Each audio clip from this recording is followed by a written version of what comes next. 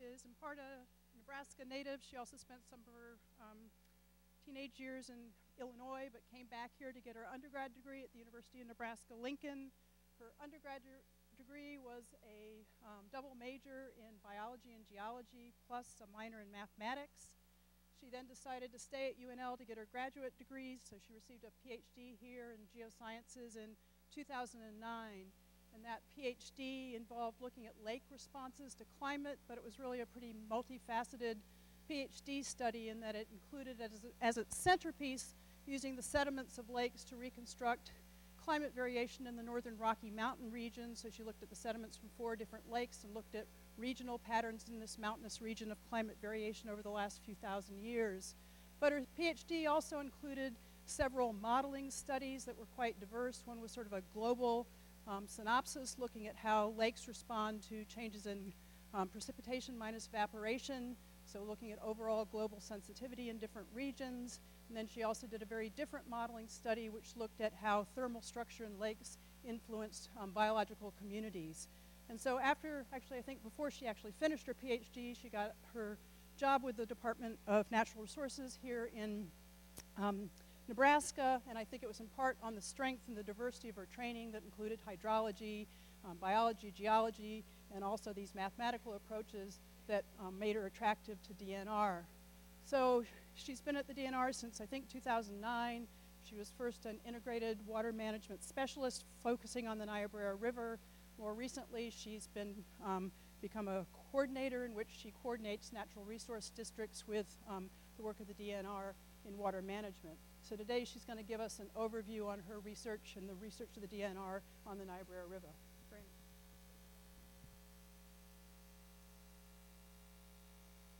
Yes, I just want to thank you guys for having me here to talk to you today about one of the projects that the department is currently working on in the Niobrara Basin. So to give you a short overview of what I'm going to be discussing today, first off, I'm going to give a little bit of an overview of the department because not everyone's familiar with who the department is and some of the functions. Then I'm going to go through the model purpose because we really focus on the fact that the purpose and the reasons for building these tools really drive how we build them, and then how we ultimately use them.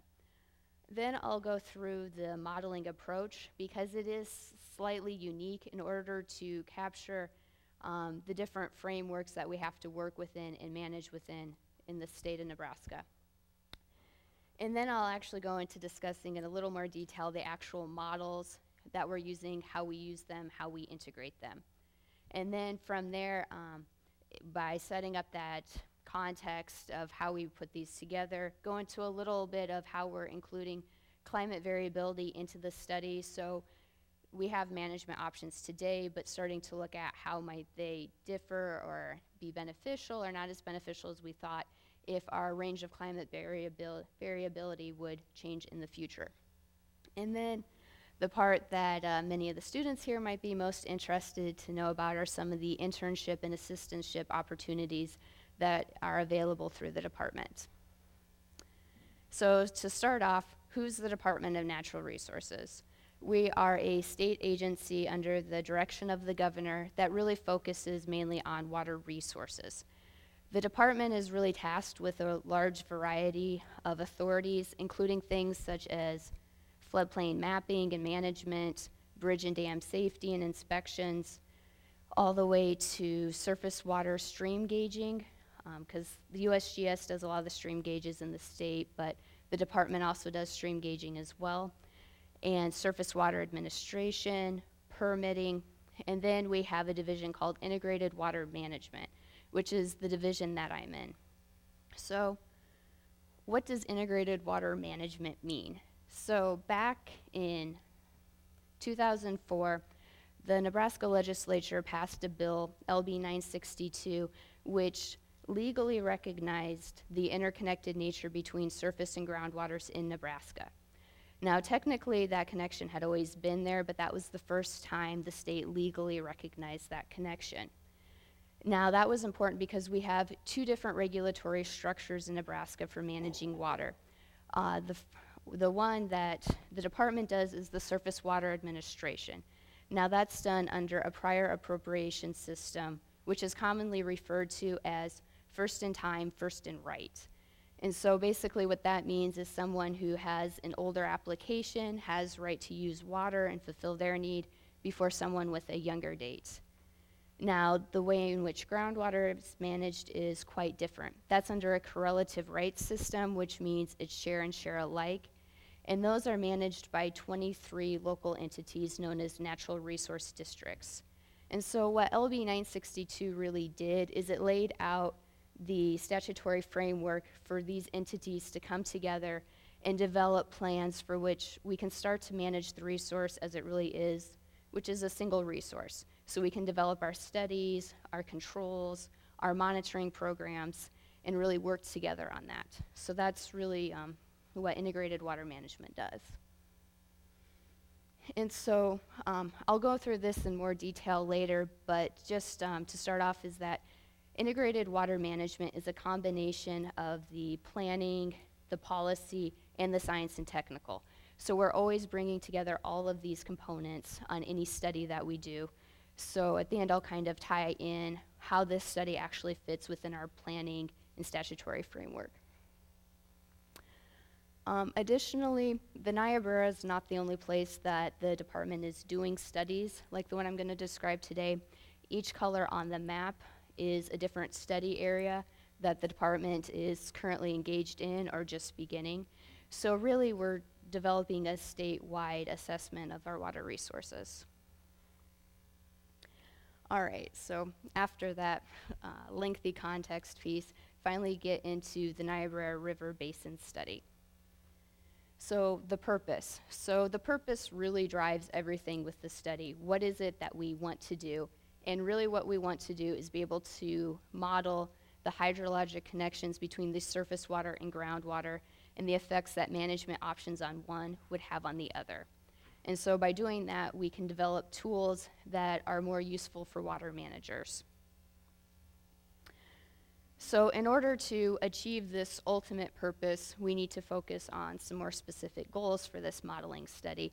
And again, it's developing additional sets of tools that might even include things such as educational tools to really engage the public about what we're doing. IMP, integrated management plans. It's something that the Integrated Water Management Division works on and develops jointly with the NRDs to really get that interaction between the surface and groundwater and really manage the system as one. So these modeling studies provide a lot of the foundational information that these management plans contain. And ultimately, what we want to do is optimize the water supply. So what I mean by that is obviously we can't create more water, but we can retime it.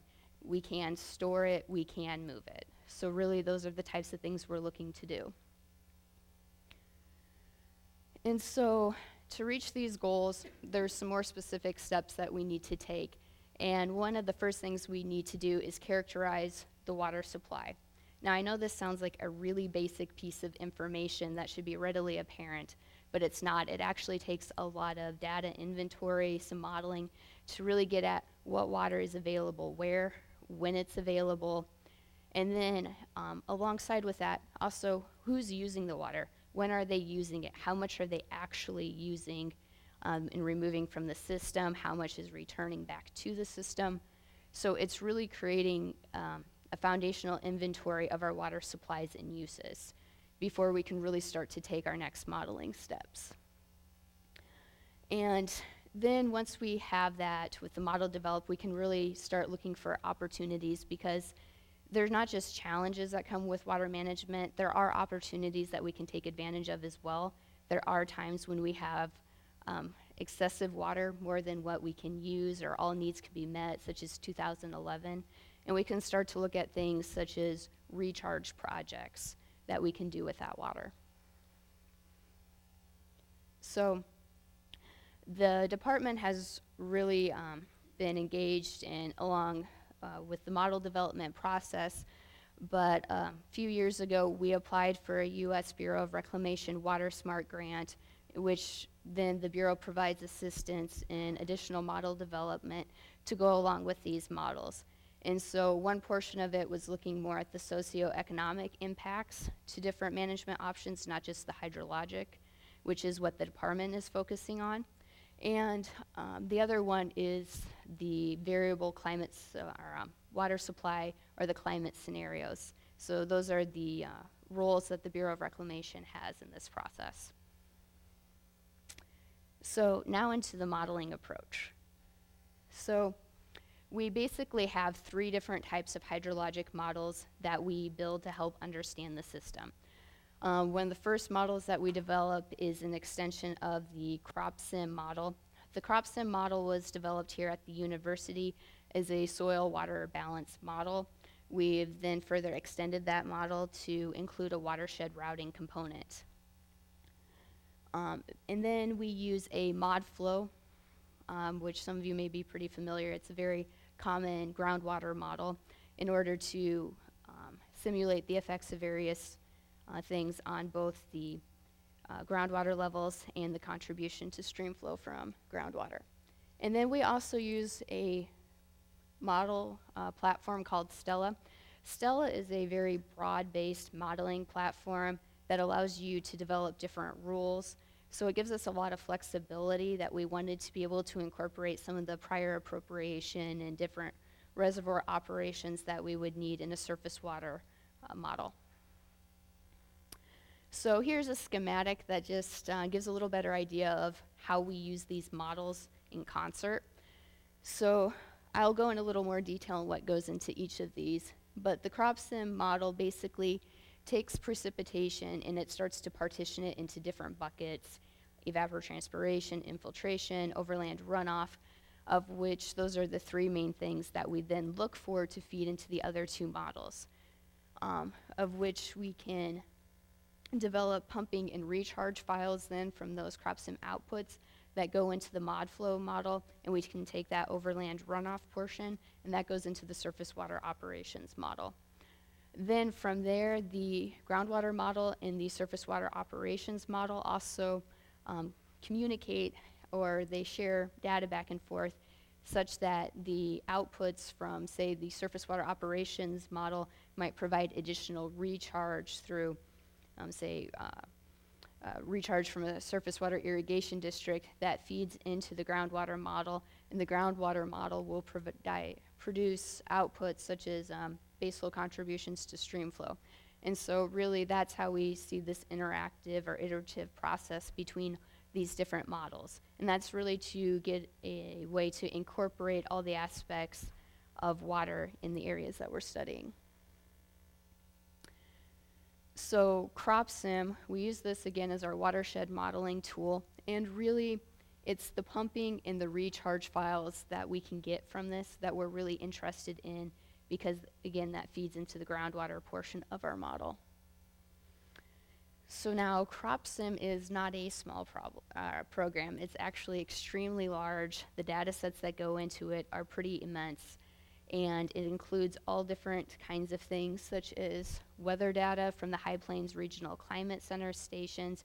It includes soil types, it includes crop types, and it also includes irrigation availability, including if it's surface water or if it's groundwater available. And from there, that's how it's able then to break it into these different components.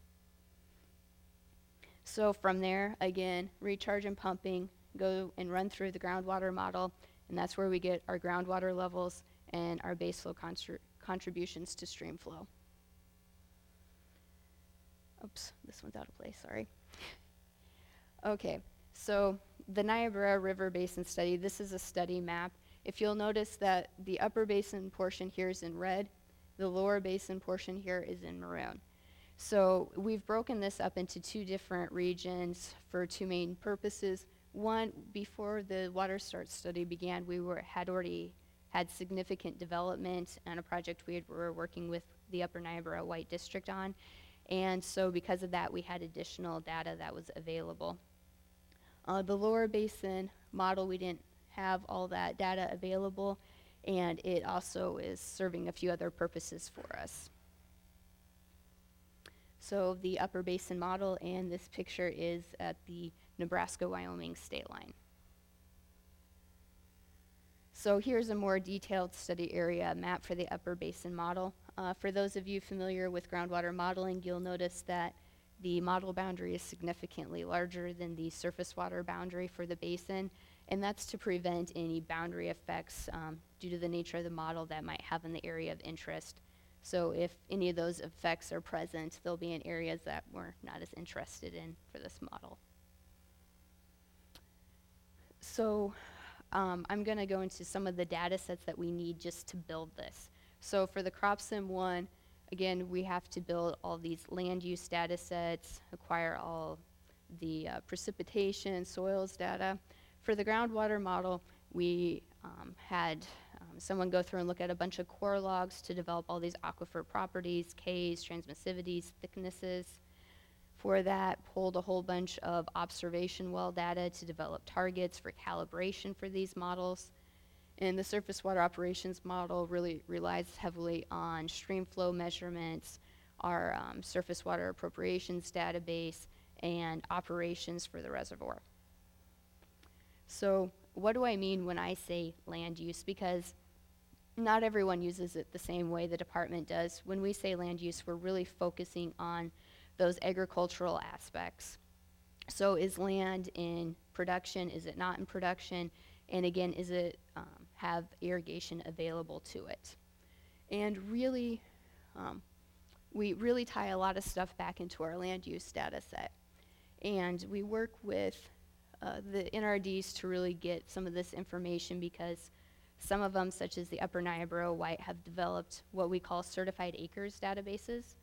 And so what most of them are is actually digitized, where every parcel where someone can potentially irrigate with groundwater are located. And some of them, such as this one, each parcel is actually tied to the well that can provide water to that parcel of land. Now, why this is important is because really we can tie a lot of the management options that we have available to us to the land use.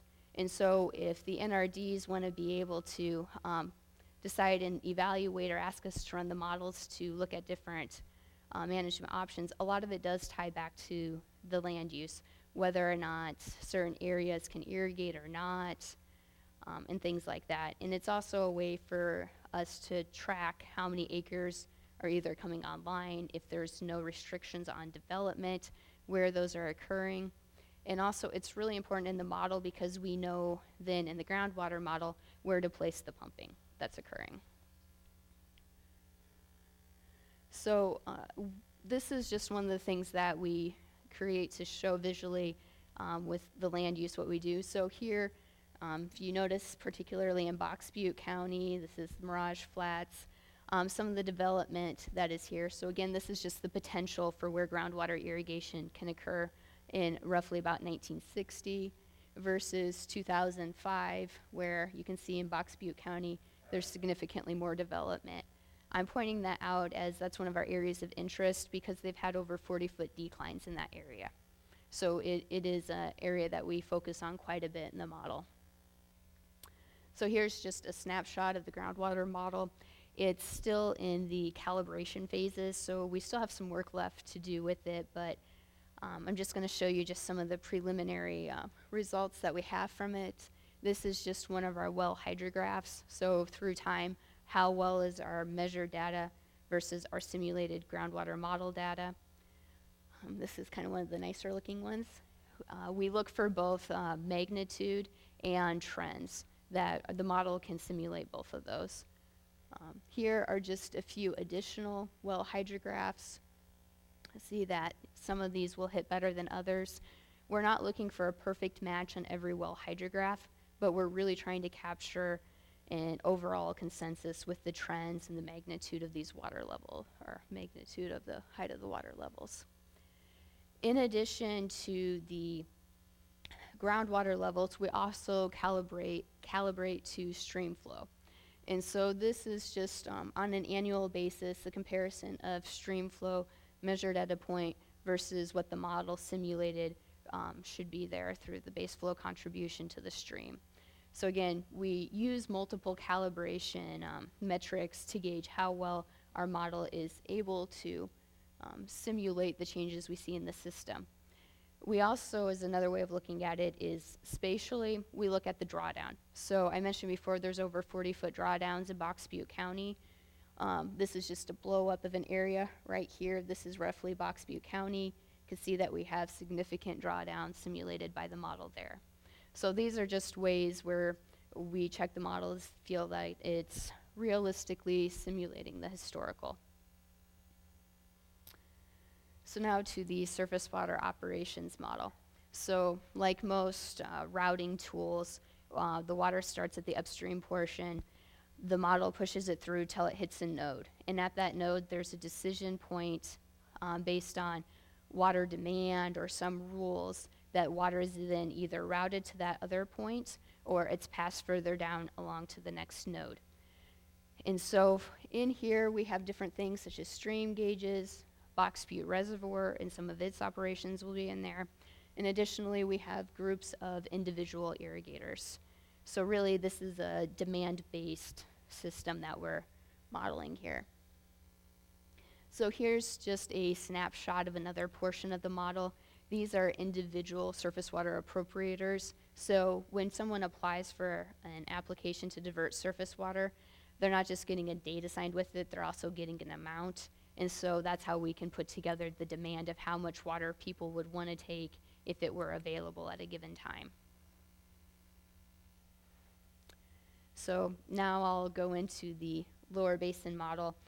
This one, again, it's not as developed as the upper basin model, so I'll go through it a little more quickly.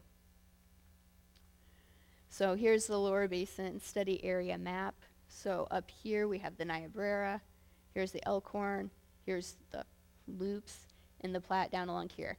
Now you may be asking why such a huge model to model for a river that's really just up here in the northern portion. There's really two main purposes for this. One is that the groundwater basins overlap here between the Elkhorn and the Loop rivers, along with the Niobrara. And the second reason is that the department had reasons that we needed to model this as well. So instead of building two models to do that, we just built one for it. So yes, we do realize that it's a huge model area. So again, one of the first things that we've really focused on building, and again, because the NRDs contribute to this portion of the process, is this land use component. And I mentioned earlier that we didn't have the same types of data for this in this portion of the model as we did the upper portion of the model. So we had to start looking for other data sources as well, remote sensing, such as the CalMet coverage that was developed in 2005, National Agricultural Statistics, or WELS database. And so basically, we took every data set that was relevant out there that we could to put it together to develop, again, the potential areas where irrigable land exists. So I'll go back and forth through these a couple of times because I have some more detail with them. But if you'll notice, back in 1940, there's very limited development. Blue is surface water irrigation of these. The orange is groundwater. And you can see that there's not a lot of development through that time. Jump forward to 1960, there's some significant development, mainly along the Platte. The 80s, quite a bit along the Elkhorn, and you're starting to get some in the loops. 2000, you're really starting to fill it in, and by 2011, there's quite a bit more development. But if we really focus back to the Niobrara, this blue area here is in surface water irrigation district project that came online. And then there's also more development, it might be hard to see, that occurs up here along the Niobrara and along the outskirts of that irrigation district.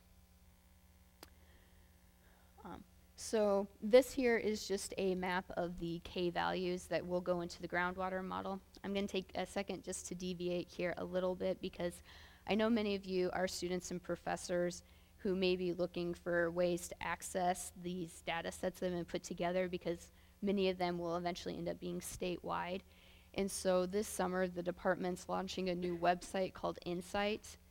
And what INSIGHT stands for, because I can never remember, is Integrated Network of Scientific Information in Geohydrologic Tools.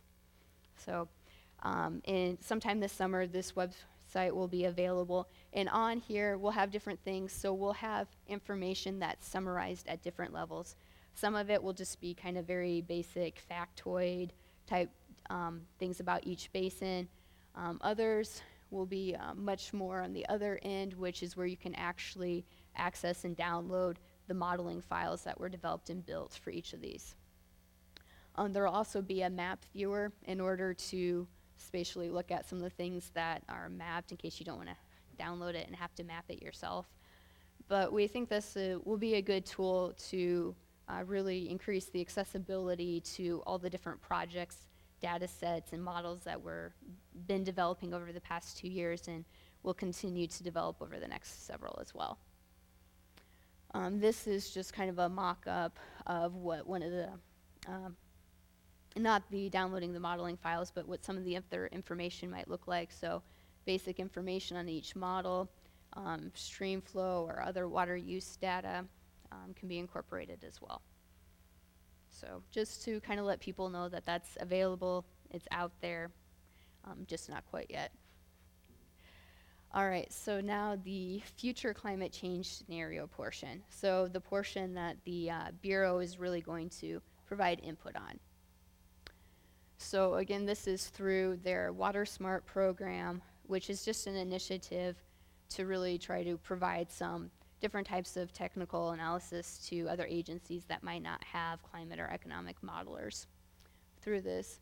So what the Bureau of Reclamation basically does is they take lots of different general circulation models, and then through various statistical analyses, they downscale that large global grid down to smaller regional grids, of which from there they can pull precipitation and temperature records. And then they apply what they call the ensemble hybrid delta approach. I will explain or attempt to what this means in a minute here.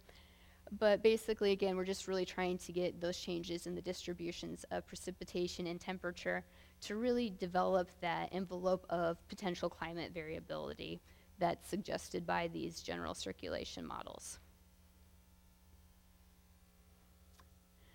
So again, they'll take and they'll make some smaller, which is still considerably larger than our regional model, but in terms of climate models, it's quite a bit smaller and regional.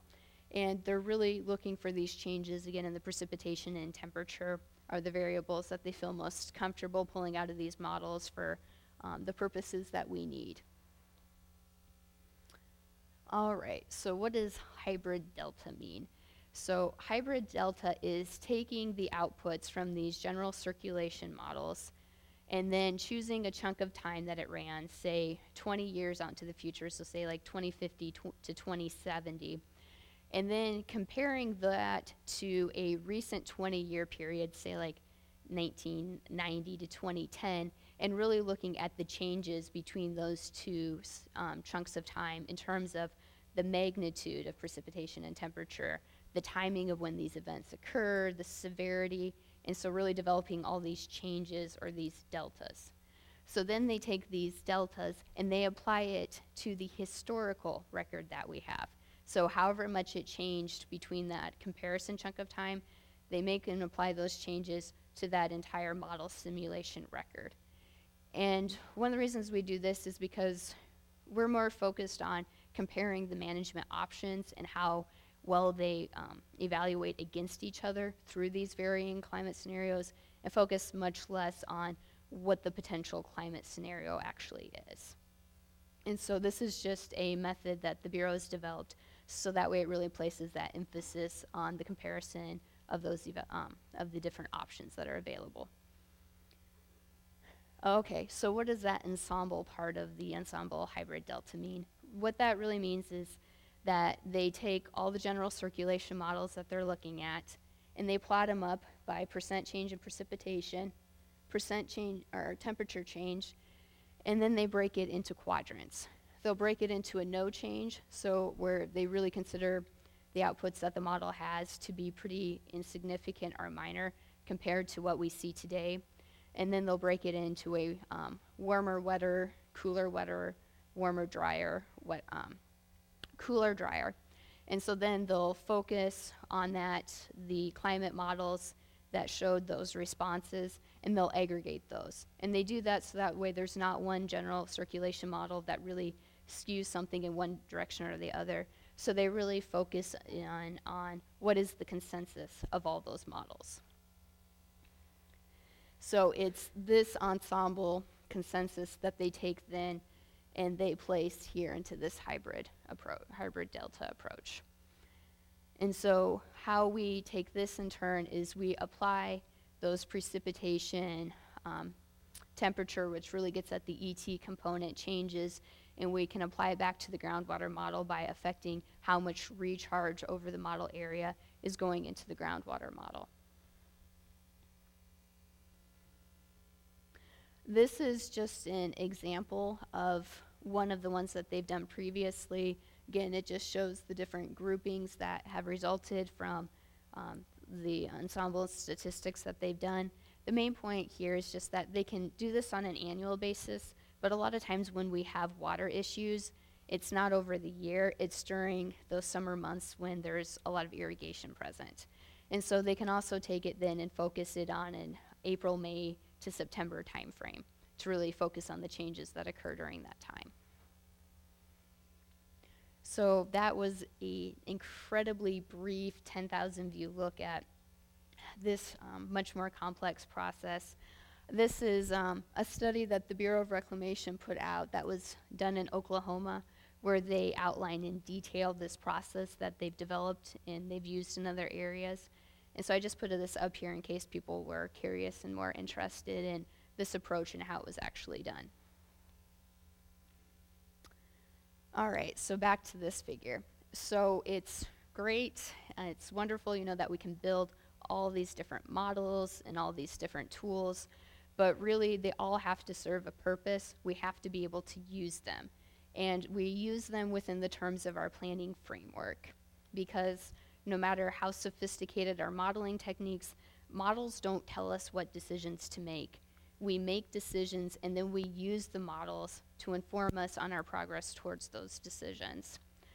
So the first step we really see in the adaptive management framework that the department looks at this is identifying the management setting. So first off, it's always, what is it that we want to accomplish? Or what is it that we need to accomplish? Why do we need to do this? And so it sounds pretty basic, but it's pretty fundamental that that purpose of what you're doing and why you're doing it is really laid out at the beginning. So once that process is completed, we can move into what we call assessing the water resources. So really this focuses in on that water inventory. What are our water uses? What are our water demands? Because our use and demands are not always the same. And what are our water supplies? And so we start to use the models in this part of the process too, because we have to use the models to estimate some of these different things we can't always measure directly, or we don't always have the data sets available to do that. And so this is the first step where we really start to build and develop these models and tools. So once we develop that water inventory and have started our model and tool development, we can move into what we call understanding and predicting the system. So before we set about any types of management, we feel that we really need to know, or not know, but have an idea of how we think different perturbations, how different management options might affect the system. And so by getting that, you can really start to understand the system dynamics. What I mean by that, it's not focusing on exact numbers, but it's really, is something going to potentially increase here versus decrease there, and getting a feel for those types of dynamics that can occur. From that process, and from what we've learned from that system dynamics assessment and really looking at that water inventory, we can start to set our management targets. Now these targets need to be clear, they need to be concise, they need to be achievable, and they need to be measurable. because a target doesn't do you any good if you can't measure your progress towards it and how we use it. And also, it needs to be something we can achieve.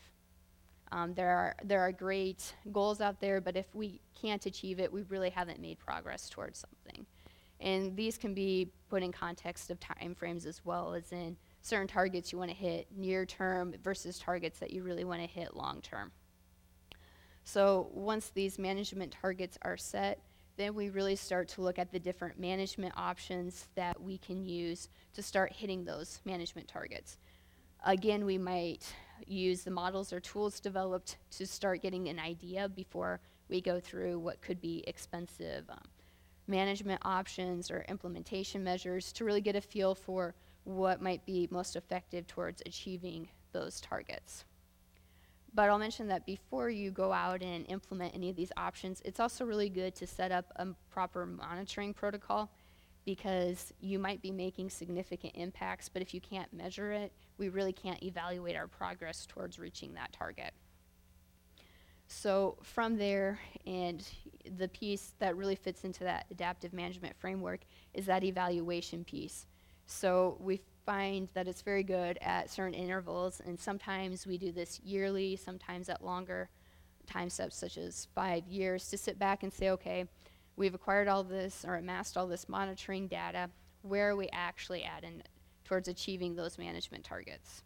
You know, are we making progress the way we thought we would? Are we running short? And so that's a way to sit back and reevaluate and say, okay, well, maybe we need to make some adjustments. Maybe we do need to make adjustments to the models.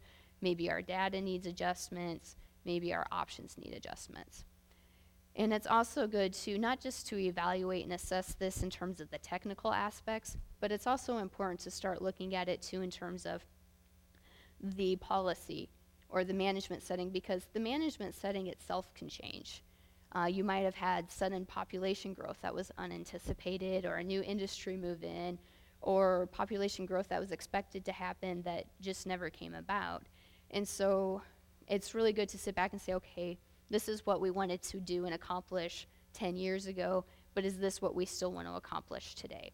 And so it's always really important that we then adapt our models and how we collect data to make sure that we're always accomplishing what it is that we want to do with these.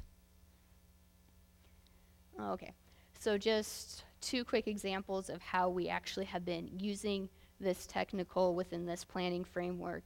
One example is the Upper Niobrara White. They've been in the planning process for quite some time, and they already have an integrated management plan in place. And because of that, we were able to have a lot of discussions with them about how to build their certified acres database, so that way it was easier to transition that into information that we could put into our crop sim and our groundwater models. And so it's really through building those types of relationships between different agencies about how you can just make small adjustments to how you collect data, how it can actually be really useful in terms of modeling applications. The Lower Niobrara is pursuing an IMP as well. They're not very far along in the process, so we don't actually have a plan finished yet, but they're in the initial stage that we call the stakeholder process. And what I mean by stakeholder is anyone who uses water, so it's pretty much open to anyone to provide input on how they use water, what their water concerns are. And that's really how we get that local input and transparency into identifying what it is that we want to do. So that's really how we get at identifying the management setting within each district. So now onto the part that the students might be most interested in, internships and assistantships. So internships, the department does advertise internships. These are on an as-needed basis, so there's no specific semester or time that these come out. They're really, the department identifies that we have a need or a timeline to meet, and so we need additional help for someone to come on and help complete the project. We typically advertise and seek specific skill sets in order to do this. The lengths of the internships can vary, and Husker Hire Link, that's where we always post those. So if you're interested, check Husker highlight link. Sorry, I'm getting thirsty here. Now, the assistantships are quite a bit different than the internships. These are really a way to find a mutually beneficial research project for the department and the student. So what we've been working for and recently is that it's a project that the department, the advisor, the student will sit down, scope out, and ideally it becomes part of the student's thesis or dissertation. It can either be in its entirety or a chapter that's really up to the student and to the advisor. However, we do focus on some general categories. In the past, people have focused on GIS applications, land use, consumptive water use, but it doesn't have to just focus on the technical aspects either. It can be different ways or better methods of planning, better scientific education and outreach, ways to engage the public. So really it could be a pretty wide variety of topics. When those are submitted, we just ask that students provide a short proposal outlining their idea for what type of project they'd like to pursue. And then we meet with the student regularly because we're very well aware that you run into all kinds of things you never thought you would. Scopes might need to change, be modified, and so we try to really work with the students and the advisor so that way everyone comes up with something that's pretty beneficial. Now again, these occur as funding is available, so they may not be available every year, especially if a previous student has an extension on it. But that's again something for people to be aware of, and due to our budget cycle, and when we'll know that we have funding, those internships will be posted in the fall. Or not internships, sorry, assistantships will be posted in the fall. So right now the department has 2 internship positions available. I would personally appreciate it if you know someone that might be interested, passing this along. Those do close this Friday though. And again, they're posted on Husker HireLink, and we have had several different interns in the past. We've previously funded 3 different assistantships. 2 are current at this time as well. So it's not something that we've been doing very regularly, or I'm not sure past how often it occurred, but it's something that we want to try to do to really foster and build that working relationship with the university, give students some experience and exposure to the different types of things that agencies like the department work on or need, and so we see there are a lot of benefits to these. All right, thank you very much for your time, and again for inviting me here to talk today.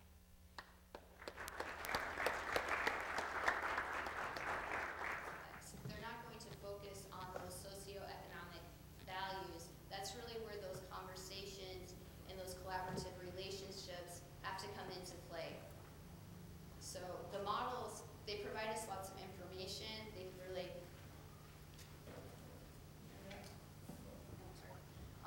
help give us some information to have those discussions, but no matter how sophisticated the model, it will never be able to answer that question.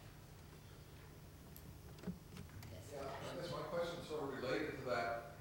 Though you do in your models account for the stretch of the river that, you know, is the recreation river and the demands of in-stream flow, et cetera, that puts on the river.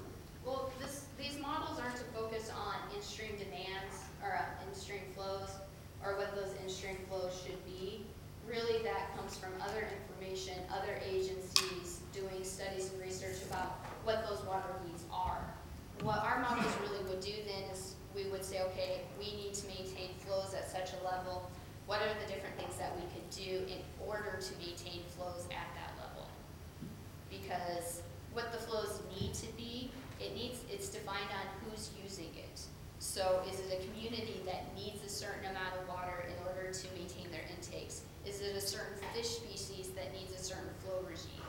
So those are ways you have to look at things in a different context. And again, that's where the purpose of why the model is developed is really, really important. Yep, I just have a question on the geology. What kind of layers do you have in your geologic model of the Niobrara? That's in the upper basin portion, we have 2 layers. In the lower basin portion, we have 1 layer.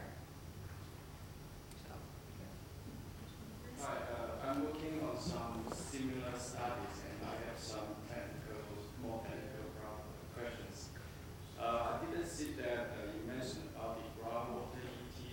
How do you simulate the groundwater ET? You mean as in like riparian use? Yeah, vegetation? The evaporation from the groundwater. I saw you have groundwater pumping and. Yes, we do have that. I'm sorry, off the top of my head, I don't remember what we use to do that. So I can talk to you later about that. Between those separate models, are you running them on the same temporal and spatial scale resolution, or do you use different?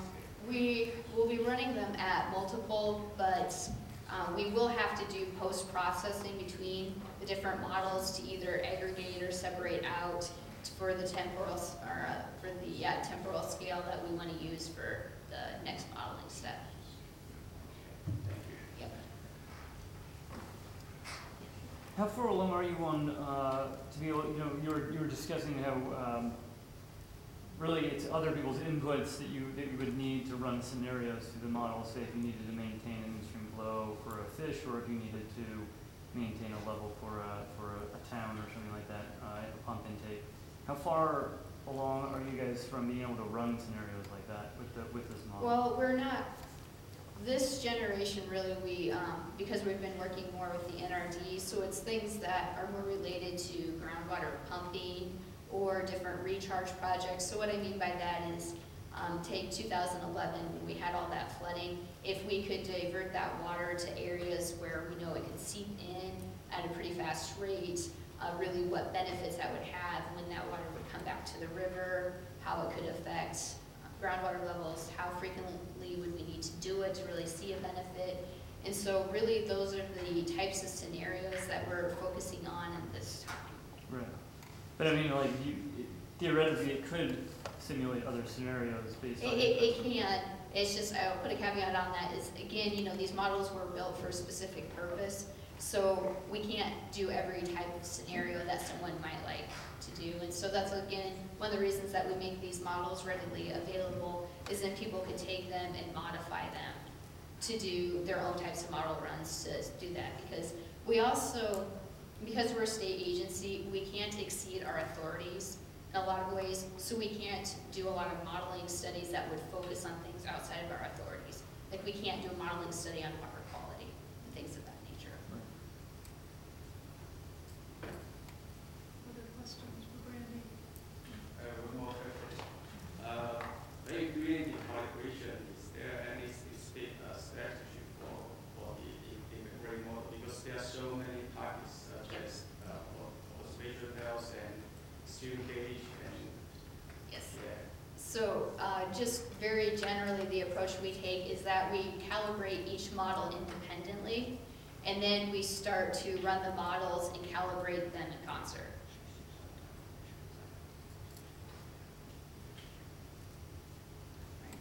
There are no more questions?